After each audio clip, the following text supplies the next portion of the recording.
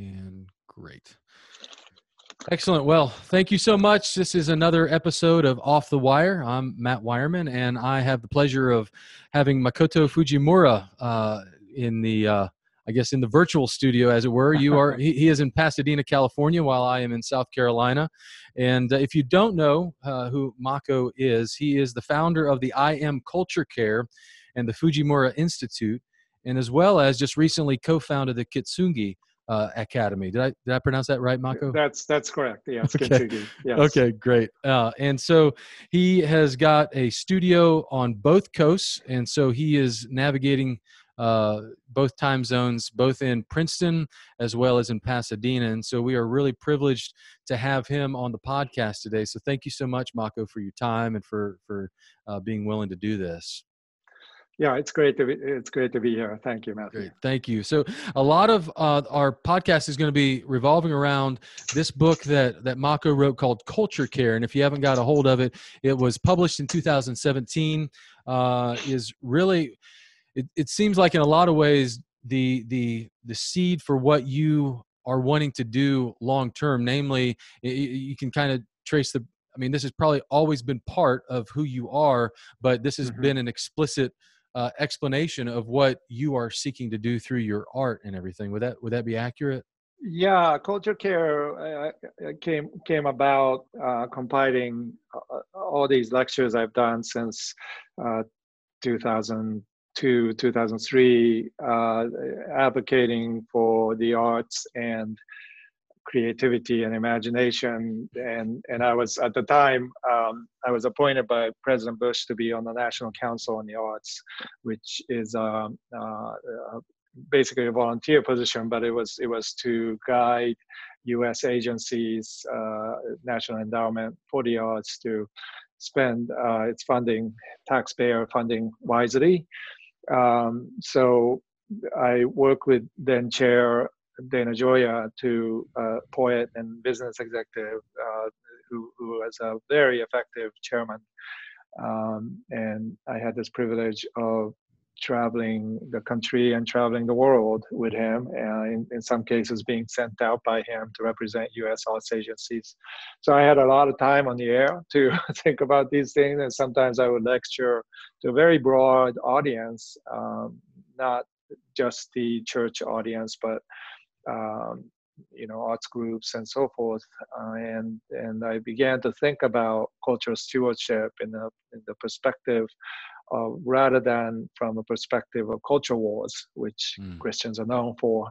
What if we began to call what we are doing in terms of stewardship culture care?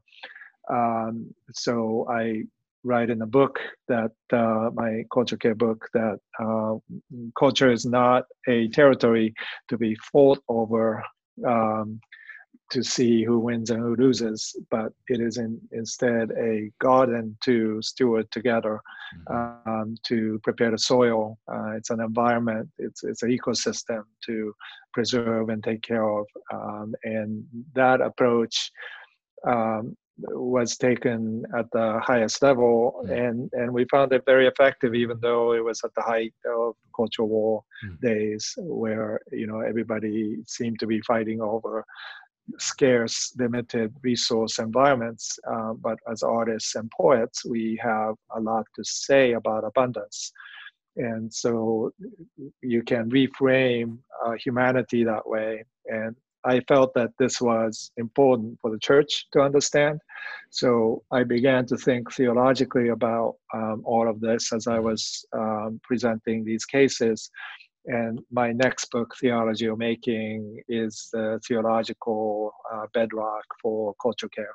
And so that's coming out in the fall from Yale Press. So so that's the history, brief that's history exciting. Of culture care. No, that's exciting. No, that's one of the things.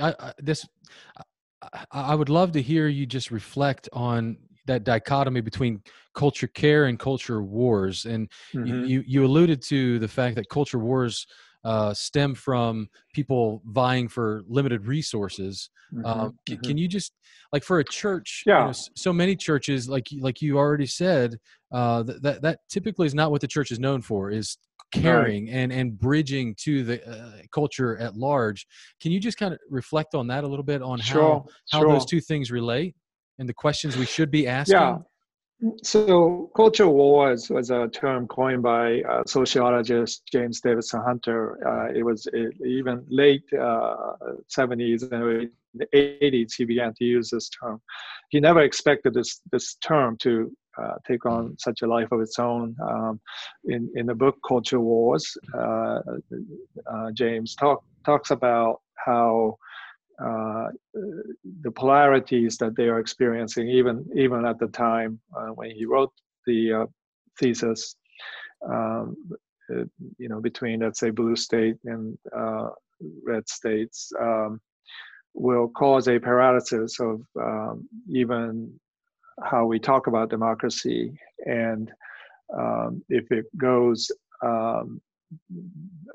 as both sides will attest to now, there's not only a paralysis but a complete breakdown of what liberalism is and conservatism is. And he predicted this in the early 80s. We live in a time where unfortunately what he has predicted has come true. And not only there is a propensity to have every political discussion or every social discussion be framed around the assumption of scarcity, which culture wars arise out of. It's basically an industrial Darwinian model. And if you are on the elders board of church or vestry, you spend most of your time talking about scarcity rather than abundance. And the best way, perhaps the most clear and most shocking way to think about this, is that we talk about in Christian discipleship, Galatians 5, being filled with the Spirit, and the fruit of the Spirit is love, joy, peace, patience, kindness, gentleness, goodness, and so forth, and self-control. So we spend a lot of time talking about this from the pulpit, trying to implement this into our lives, having Sunday schools teach us what that may look like individually. So we have to ask ourselves, how is that manifest into the culture of the church? How does the world see the church? And perhaps broadly, as I was doing as a National Council member, how is that manifested into our culture, American culture? And what's the diagnosis? Well, you think about it. How does a typical person see the church today? Yeah. Do they see love, or do they see hatred? Do they see joy, or do they see fear? Do they see patience, or do they see anger? Do they see self-control, or this unbridled sense of loss of control, dominated by anxiety and fear? And if that's the case, then anything that we've done individually for discipleship has not translated into a broader community. You can even argue that it hasn't really translated into our family dynamics. And so what does that tell us? I think it tells us that whatever discipleship is doing, it has not accomplished what it's supposed to do. Yeah. And it has not borne out the fruit of the Spirit. So theologically, there's something to be examined there, but practically, in terms of communal practices, there's something to be. So I tend to think that artists are way ahead of society in how the songs that they write, the plays that they produce, the movies that comes out of Sundance, or art that is produced, they tend to speak about these issues first. So they're diagnostic tools, as it were, that tells the health of a culture. And we have seen, I think, and the culture wars battles enlist these artists, conscript them to the front lines. So you know, if you're an artist, you know that you have experienced something of trauma by being taken over, hijacked by culture wars rhetoric about our work, whether you're, you know, conservative or liberal or whatever the stripe you are. And in a battle, Darwinian struggle of who gets to win, artists tend to be cast aside because they either are conscripted to the front lines or they are marginalized, you know, in the borderlands, and yet these artists tend to be the ones to speak the truth prophetically back into culture. They're the canary of the coal mines of culture. You know, they smell the poison and sing. And when they are singing, therefore, we have to understand like why sometimes they're screaming.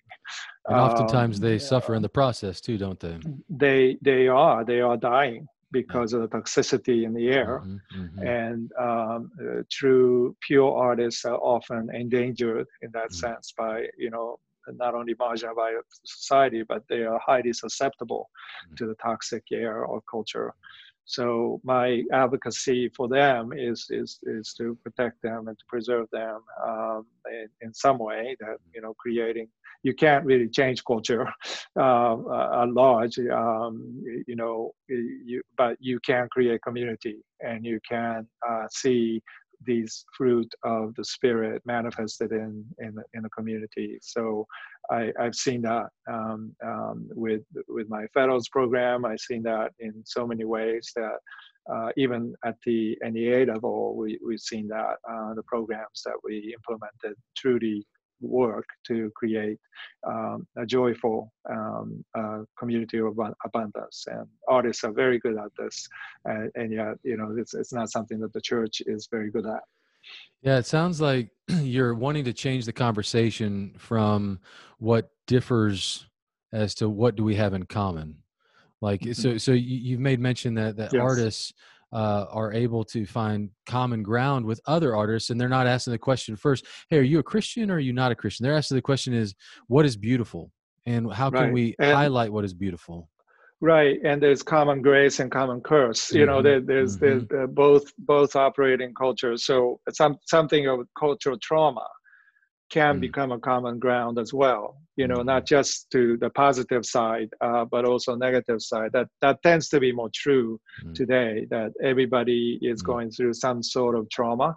And whenever, you know, whether it be coronavirus or, you know, gun violence or whatever they may be, it triggers, you know, Kobe's death. I mean, these things trigger something in us that that frighten us much deeper than, you know, something that we would assume to be immediate. You know, all these things that we're frightened by are not immediate to us a lot of times, but we tend to end up being deeply affected and changing our behavior based on that, and that shows how incredibly important it is to understand our common traumas and to be able to have some way to share that, to enter into those fragmentations, as it were.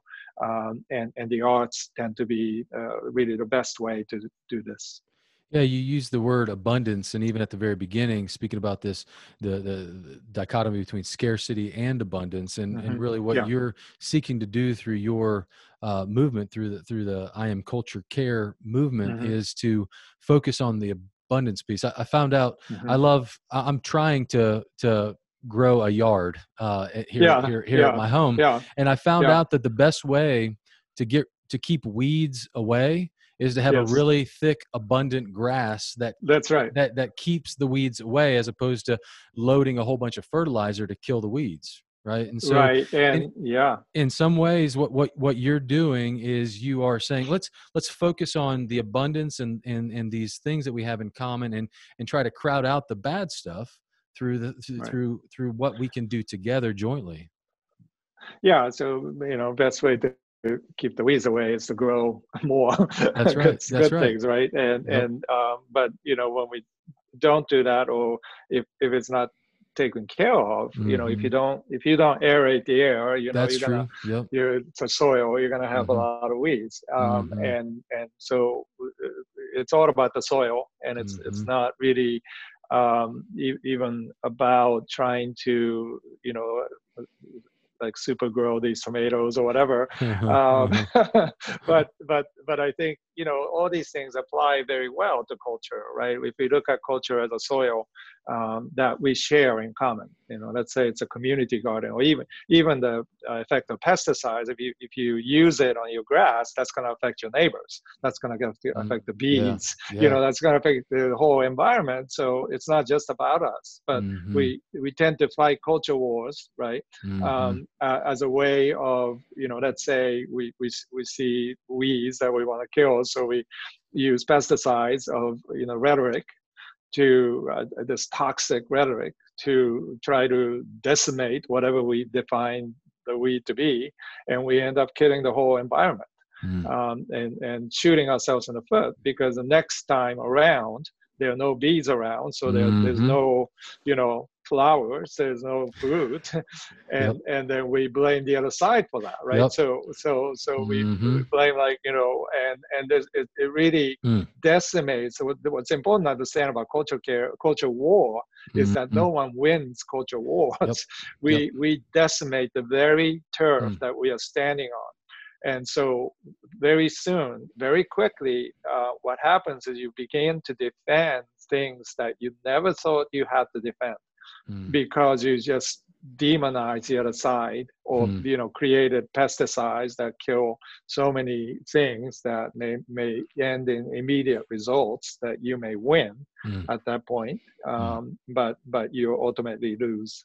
What do you think is at root of why people fight these kind of things? I mean, yeah, but I mean, what is at root? I mean, within humanity to say, Yeah, you know what, I'm going to win over you. I mean, you've mentioned Darwinian, yeah, theory and those kind of sure. things, but like, what do you think is it within us in your interactions with folks when you're trying to pitch this idea of, hey, can we not focus on this? Let's focus on what we have in common. It's like, well, what happens if X or Yeah. if Y happen? Well, Like, yeah, yeah. So the simple answer, it began in Garden of Eden, right? yeah, yep. How we tend to want to be in control of our destiny, to be gods ourselves, and Mm. to be able to answer these bigger questions that we have no business trying to answer. Who are we, Mm. and Mm. where are you? God Mm. asks Adam. That's a good question. Like, where are we? And Mm. we are lost in our Yeah. own mire of trying to do what is best, perhaps, but we tend to ignore the both the reality of how God created the world. So Jesus comes in the Palestine arid, scarce Mm. battlegrounds. Okay, so he is preaching on his Sermon on the Mount near Capernaum, the hills of Galilee, and that is literally called the Armageddon Valley, because the trade routes west, east, south, north congregates, and that's the place where everybody wants to fight over, right? So there are these fishermen and agrarian farmers. They're trying to do their best to create abundance, and yet all they see is Mm. scarcity, battles around, that people are fighting, not only fighting over the turf, but they're fighting over them. Mm. They don't care about the Mhm. residents. So Jesus comes, starts talking about abundance. Mm. He says, Yeah. pay attention, consider the lilies, Mm. look at the birds of the air. And this is a Jordan Basin where I just, went 3 times in the last 2 years thinking about this. But Jordan Basin is the largest migratory path for migrating birds in the world. from Europe to Mozambique. There are millions of birds that fly over that. So when Jesus says, consider look at the birds of the air, he's not Look just at all of them. so he's not just talking about a sparrow flying over you. He's talking about millions of storks that are flying over. If they don't get shot down by Syrian soldiers as target practice, they still go back and forth every year. And that's what Jesus is saying. Look, you think that a scarcity, is the framework through which you have to survive. That may be true in terms of what you face every day, but God's world is created in abundance. Therefore, you need to look up or look down and realize that I am here to usher in the new creation in which abundance breaks out of the old fractured earth, right? So this is a new presence of the Messiah who will not only come to take on our sins and take the punishment for that, but is ushering in the new creation. So the abundance is what Jesus came to bring, the feast, at the end of time, but feast that is now, in Christ we are a new creation. So we are being filled with that abundance now. If you through faith, you can follow in Christ is a journey toward new creation, journey toward abundance, and therefore if we are Christians. If we claim to be a follower of Christ, then we have to live in that abundance now. That's what Jesus is saying on the Sermon on the Mount. He's telling us, look, bring your fishes and loaves. Let's see what happens in the model of abundance. You think it's just tiny little lunch, a boy brings, but no, in the model of abundance that gets multiplied. We call that a miracle, but any kind of community, true community, we experience that. And any kind of artistic gathering, a jazz ensemble playing, and it's the most diverse group of people you ever see on stage, and they don't get paid that much to do this, but there's a great abundance that is being given to us as a sheer gift, in the world. That's true of theater, that's true of poetry, and that is why I think, when I talk about culture care, it is a theological, biblical work, even though I may not talk about that at all. I believe that it's, in fact, all of education, what we call liberal arts education, is all about this. It's about the assumption of abundance in the world of scarcity, and how we can train our minds and hearts to grow as human beings, so we can create and believe that there's abundance in the very battles that, battle zones that we have to live in. That is so good. Yeah, because looking just only at the biblical text, you see that the Spirit who's poured out in abundance, is overflowing. Right. I came not to just do away with the law and prophets, but to fulfill and to pour out my Spirit in abundance on God's people. Yeah. That's really beautiful, because it seems like even within your segment of where you are serving, that artists seem to be uniquely positioned to see this kind of abundance. You alluded, you mentioned jazz musicians, you mentioned collaborative efforts. And I mean, you see that even in our community here in Greenville, South Carolina, that there is a willingness to share what you have as opposed to competition. The most beautiful things happen in our arts community when you have collaborations between folks of different media. Yes. Right. Yes. Amen. Yes. And you mentioned, and you've already mentioned Genesis, 3, the fall, and you say in culture care that you seek to repair the rift, and you've mentioned it with culture wars. And what is that rift that you're speaking? Are you speaking at just a base level of sin, or is there something more nuanced that you're trying to go after in repairing the rift? Well, I think you can address that from an individual level. I think all of us in our journey of life has experienced this fracture, and we struggle just personally struggle with things that are less than ideal, but as far as our community, you see it abundance evidence. I mean, you can watch the debates tonight, and really understand what they find a different way from different perspectives, right? No matter where you stand on the political spectrum, you are trying to address the rift and divide, and how you define it actually is very important. And this is part of what the artists do very well, is they objectify that understanding definition of a rift, right? So you can't really go, away from, watching Parasite, the movie that won the Oscars, right? That you can't walk away from that without understanding, in some sense, our own role in society, even though it's a Korean film and it's subtitled and all that. You can't, any kind of film, any kind of, you listen to Billie Eilish sing, and what she is writing about is fundamentally what the teens, young youth are experiencing, that rift. And she's giving it a voice. She's naming it, right? So it's important for us to listen and understand that without trying to fix it, without trying to, I do talk about repairing, but I often use the word mending rather than fixing it, because fixing it is kind of an industrial obsession. We want to fix everything to make it function right, and that may be okay in a world in which the roles are very clear and defined.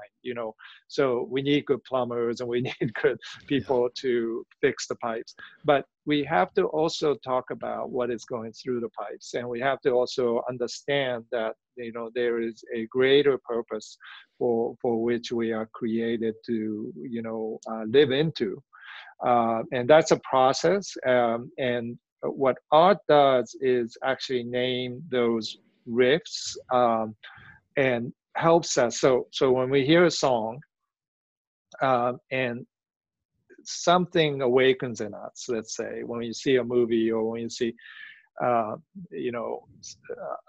you see Van Gogh's paintings, and something awakens in us, something is stirred. And that something tends to be some, experience or riffs in us that is unnamed, perhaps at that moment, and that art begins to name that for us. And we can kind of rely on artists to understand ourselves, understand what we're going through, but and that tends to spread into communal areas, right? So could you give an example of what that looks like? I mean, you mentioned Parasite, the movie. So how does that happen? Because it's not through like this is what's wrong with, it's not like an essay, but there's using pictures. It's almost apocalyptic in nature. It's using imagery and feeling, like getting to a very root of who we are. So in Parasite, what is a beautiful film, the sound is very important, right? So you have the underground scene in which this entire family has to carve out their existence without having anything, their own possession. There's a scene in which there's a downpour, rain, and they're exiled from this wealthy class, upper class level. They're vacillating between what is high and low, but they are literally exiled in between because of the storm, right? And what is beautiful about that scene is that in the sound of the rain, and in this kind of marginalized, exiled existence that this family, you identify with that. Like I don't think there's anybody who hasn't experienced that. You thought you were home and you were exiled from your house somehow. You thought, you had a community and you were, somehow pushed out, or, you left yourself. And that kind of in between place, right? Where it's really uncomfortable, because you're like, oh, I remember how that felt, You began to identify with the characters, right? Characters who are fraught in many, many ways, like imperfect human beings. But you begin to identify yourself. And that, Greta Gerwig said, movies are empathy machines. That creates empathy in us with characters that we may not have identified with when we started to watch the movie. And so what we should see in a movie like that, or art or theater or whatever, is how our hearts are stirred. What does it, awaken in us? And if it's doing that, you have to follow it, even though it may be a little uncomfortable. Because what's happening is, this is the work of the Spirit. And the Spirit is operating in culture just as powerfully as any church worship service. And we have to recognize the work of the Spirit there. Spirit doesn't read labels, doesn't say, well, this is a Christian church, I should be here. No, the Spirit is going to be. Can you elaborate on that a little bit? Sure. People hear that, and yes. and just even reflecting on how we've talked about culture wars, people may bristle and like, wait. This, God has revealed Himself through Jesus and the Spirit. How can you say that He's revealing Himself in other things? Can you? Well, the easiest way to say that is no one owns God, right? No one owns the Spirit. The Spirit goes wherever the Spirit wants to go. Spirit doesn't need us. We are not like, however Christians feel about themselves, we cannot say that the sufficiency of God, we don't possess that, right? God is all sufficient. God is self-sufficient. God does not need us. Now, this creates a lot of, pushback, because, but then why do we exist? What is the church's role in the world? And I say to that, God doesn't need us, but God loves us. Love is extravagant. Love is exuberant. Love invites the margins in. We are in the margins. We are homeless. We are invited by the King to partake in the palace, in the feast. And we don't come with anything that we can offer. But God loves us, so God invites us. And if we can reframe how we view our identity, then that can liberate us from trying to fix the world and to loving the world as it is, as broken as it is. And whatever the art form, it really helps us. And when I say that Spirit doesn't read labels, what I mean is, just because we branded something Christian, right, it doesn't mean that the Holy Spirit is in it. I can tell you, I've seen inside Christian music industry, it is just as ugly as the secular industry. Maybe worse, because it's pretending to be holy. Yeah, the hypocrisy. Okay. Yes.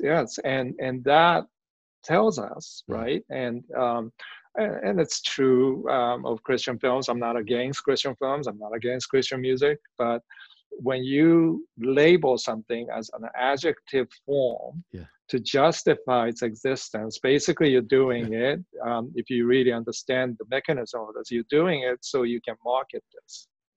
Right, and it's a market device. It has nothing to do really with the fundamental function of Christianity in the world. I always say, when people say, well, it's wonderful that you're a Christian artist, and I say, I'm not a Christian artist. And people are like, what? Well, you did the 4 Holy Gospels, you took part in the seminary. I mean, and I say, no, I'm a follower of Christ. To me, the word Christ is a noun. It's not an adjective. I don't label myself Christian because first of all, I don't need to, but, because I am who I am, made in an image of God already. But I follow Christ. I will follow him till I die. I hope I can say that truly. And therefore, Christianity is a noun to me.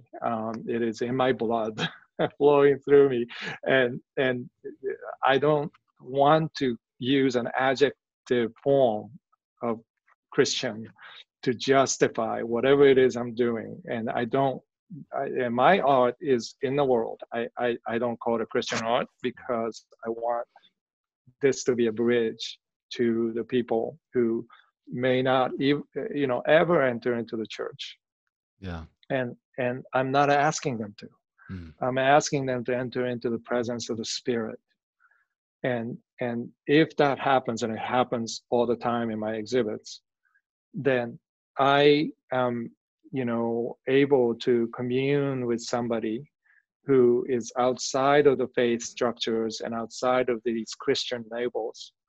And I gain from that, so I'm being selfish when I say that. But Christ is present. I sense the Holy Spirit. I spend every year going to Sundance Film Festival, watching films made by non-Christians. And I am amazed every time how the Holy Spirit speaks through these non-believing, sometimes atheist artists. And they speak through because the medium itself, in order to create anything, is biased toward the creator, right? So the artist, the grand artist, is always at work through dysfunctional, broken human hearts, and will speak into the world that way. But Mako, I mean, if somebody is not a Christian and and you're experiencing the Spirit of God, I mean, aren't you not doing your Christian duty to tell them the gospel? Like, what do you? Right, what are you doing? I do, man, and I take the opportunity to speak about this abundance, and speak, as an ambassador of this kingdom of abundance. That there's a feast coming, there's a cosmic wedding coming, and therefore we need to be prepared. I'm not shy about that, but at the same time, what is the gospel, right? We tend to think gospel as an information tool to fix the world. Gospel is all of the Bible, from creation to new creation. And at the heart of it is the redemptive pulse of God to have sent Jesus to die for us and us, to resurrect out of the grave. And we can go through, 40 days of Lenten season now to reflect on that. Yes, that's at the heart of the gospel, but it is also creation and new creation. And the Spirit can speak to us, even though we may be, out in nature hiking. Spirit can speak to us in a cinema or jazz club, or, all these human way of making is already bias toward the sanctification of what God has created in the world. That's I was gonna go to Psalm 19 and just say that the heavens declare the glory of God. Declare the glory of God. They're constantly speaking, Yes. and even what you were articulating earlier about what have we done with our discipleship, to where people look at the church and they don't see love, joy, peace. They don't see the Spirit at work because it almost, and you can correct me if I'm wrong, but it seems like we have equated discipleship with more knowledge, more information. So somebody may be able to exegete a passage and be able to understand it, like a good Sadducee or Pharisee, perhaps, and then not really being able to see Jesus through that text, this industrialization almost, as it were, of Christianity, to where, you're broken, I can fix you. Here's the widget that you need. It's called the gospel. That's right.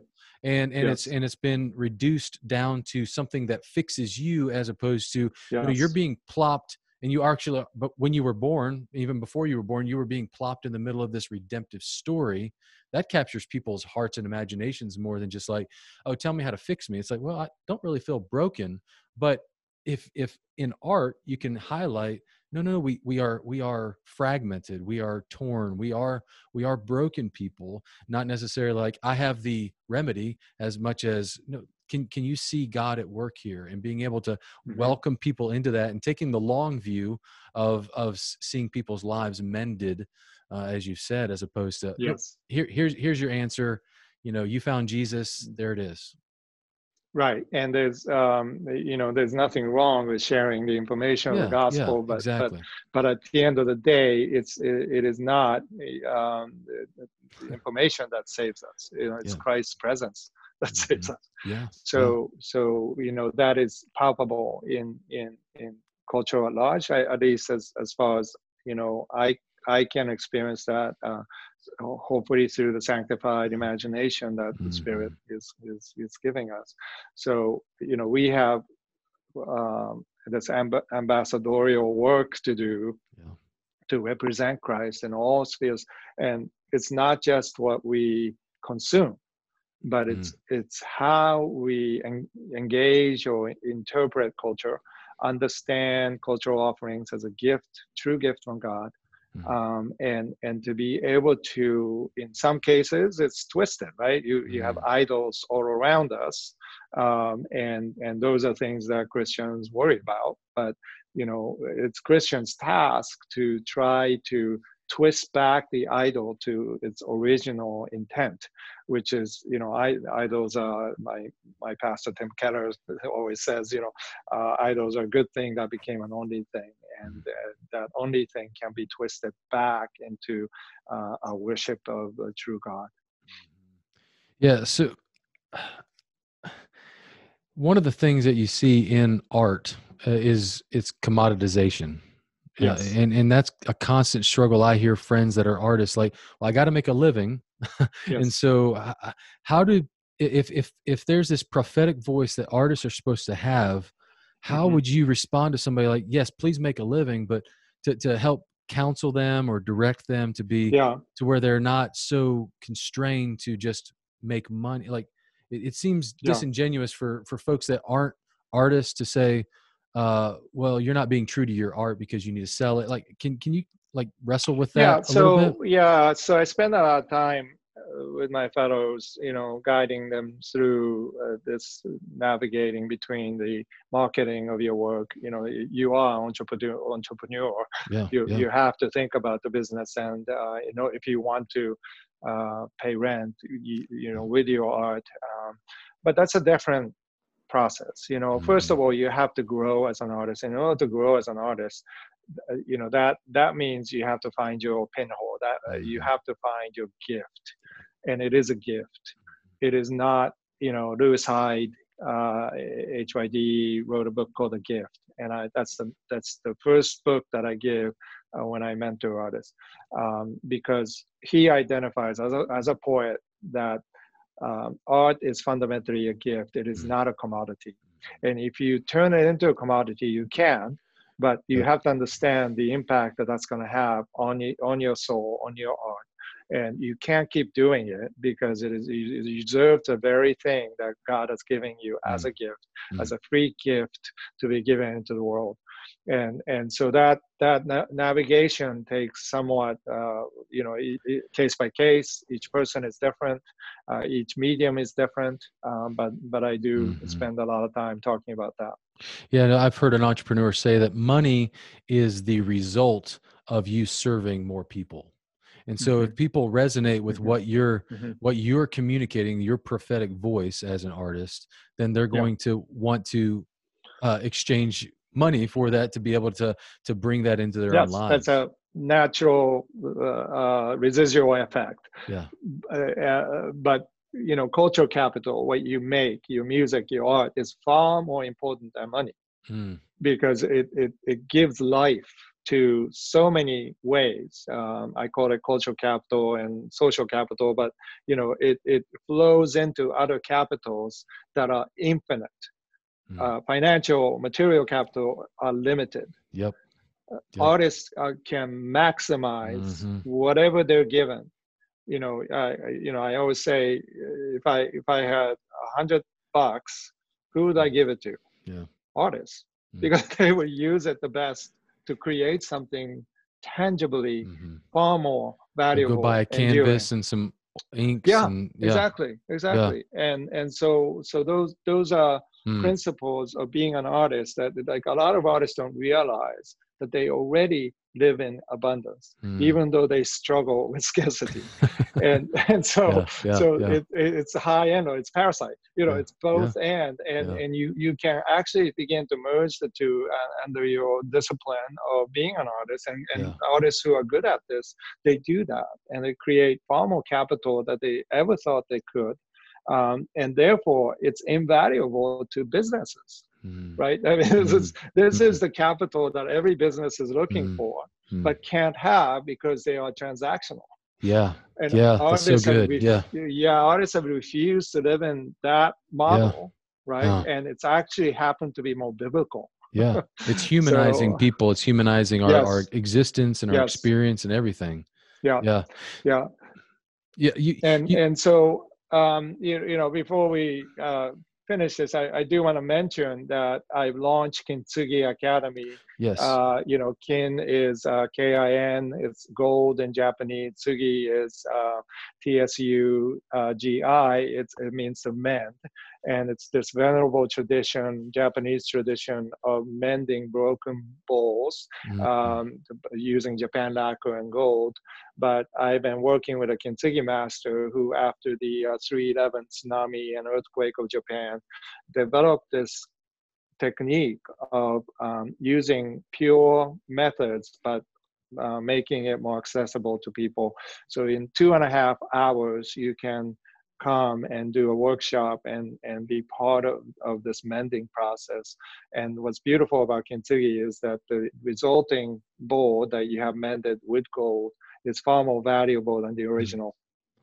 So it's literally a new creation that you get to do by yourself, with your hands.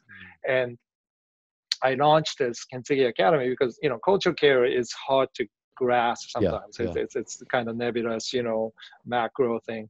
But Kintsugi is very, very specific, and anybody can do this. He developed this so children of affected areas in tsunami, orphan children, can do it themselves. So we teach that. We have been teaching, training some leaders, and hopefully by the fall we'll have enough of them to, spread, creating video resources and so forth. So this is a way into culture care. And it had I call it Uber for artists, because artists are the ones that are best to do this, because they understand the craft, and they know how to use their hands, and so I've been training artists who need jobs to do these workshops, because so they can get paid to do it in between gigs, and then they can further this message of mending toward the new, rather than fixing, this message of culture care into the world. It's beautiful. So, and I wanted to ask you, how would someone find out about how to be involved in that? So we have Instagram and Twitter accounts, Academy Kintsugi. And you, if you follow that, you will see all of our workshops coming up. It won't be starting until the summer, but we're preparing training leaders for that. So follow us on Academy Kintsugi, and we will keep you updated. And you're on Instagram as I am Fujimura, right? Yes, correct. And correct. how else, if somebody wanted to find out more about you and how to be involved in what you're doing? So I Am Culture Care International Arts Movement, has a website that and we'll put that in the show notes and everything. And also my own website, makotofujimura.com. My works are regularly shown in Waterfall Mansion in New York City. People can sign up for tours on Saturdays that they do. I think now it's Fridays and Saturdays. So if people want to see actual pieces that I've done, including the Four Holy Gospels, is featured there. This is a huge project that I did in 2011 to commemorate the 400th anniversary of King James Bible. And it was commissioned 5 large paintings and 89 letters and 148 pages of illuminations. So that is being featured at Waterfall for a while now. Yeah, So. my wife got me that for Christmas one year. It's Oh, incredible. wow. Yeah, it's incredible. Awesome. So I love it. Awesome. I'm And so let me glad. ask you one last Yeah. question. Like, if Yeah. somebody, if they're a brick mason, they're a Yes. trash man, they're a lawyer, Yes. they're a Plumber. doctor, how does this translate, this culture care? How can someone who's not in the arts be proactive in pursuing culture care? Yeah, I always say everybody's an artist until third grade, you know, and, and then Yeah, somebody tells you you're not, and you yeah, believe yeah, them. yeah, You know, artists, those stubborn ones that refuse to believe what their teacher said, right? yeah. No, but all seriousness aside, I really believe that. I really believe that everyone has a capacity for beauty and mercy. Mm, And these are two things that Darwinian universe mm. cannot account for. Beauty and mercy. You know, beauty and mercy, because they don't help you to survive. In fact, they work against your survival. You know, for those Because they're Christians, gratuitous. Yeah, so yeah. those Christians intentionally going to, you know, part of China that has been infected by coronavirus, they're Christians who are going in there today, and they're risking their lives. So that doesn't make sense, you know, like why don't you want to protect yourself, right? And yet these are Christians going into India and you know, rescuing sex, you know, trafficked girls out of their, you know, very dangerous act of rescue. Why would they do that, you know? And I find these acts of mercy to be beautiful, Yeah. right? So Yeah. so whether you're a plumber, whether you're, you know, whatever, we can use the gifts that God has given us and to serve the world, and be extravagantly beautiful. Yeah. And that is a call that all of us have. So we are all God's artworks.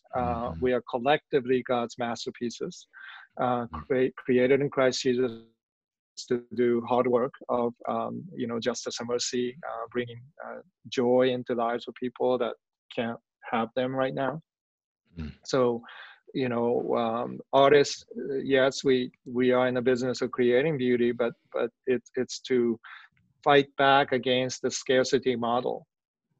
Remind us, right, when you know, Holocaust survivors, there's documentation of those who survived somehow were able to do theater, somehow were able to have humor in the midst of darkness, somehow were able to play music.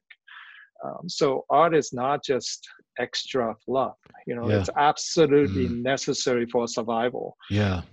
In the scarcity-ridden times and fear-filled times that we live in, I think it's becoming more and more evident that unless you can tell a better story about who we are and what we are made to be, we will not survive this. You know, I know that as an artist who, you know, who can have a propensity to go into darkness. I know that myself. I have to believe in the narrative that God has given me, and live in that narrative, live in that story, because I know that, you know, given myself, I'm limited, right, to fall short of that, fall short of the glory of God, and that reality always is in front of me as I wrestle against darkness and my own sense of inadequacy to create gratuitous beauty into the world. Beautiful. Beautiful. Thank you so much. And I was wondering if you could do us the pleasure of closing us with a word of prayer. Absolutely. Thank you so I'll be much. happy to. Thank you. Yes. Father, we praise you as an artist, great artist of extravagance and beauty and gratuitous love for us. We want to honor you this day and to follow you wherever you will have us go, to the ends of the earth, to proclaim your justice, your mercy, your beauty, and to places of scarcity and darkness and fear-ridden, anxiety-filled places. Empower us to do that, because we do not know how to do that or have the power to do that. but guide us today in small ways, whispers of your spirit into our hearts that is illumined as an ember of hope. I pray for everyone listening that is true this day, as your spirit follows us and opens the door for us. May we have the courage to open that, to take the risk of faith, to jump and fly into the unknown. And Father, also give us communities that will allow us to take that risk, to be courageous, to fail often, in light of the context of your love, and allow us to grow as artists of your kingdom. So I pray in Jesus' name. Amen. Amen. Amen. Thank you so much, Mako. You're welcome. You're welcome. It's good to see you. Good to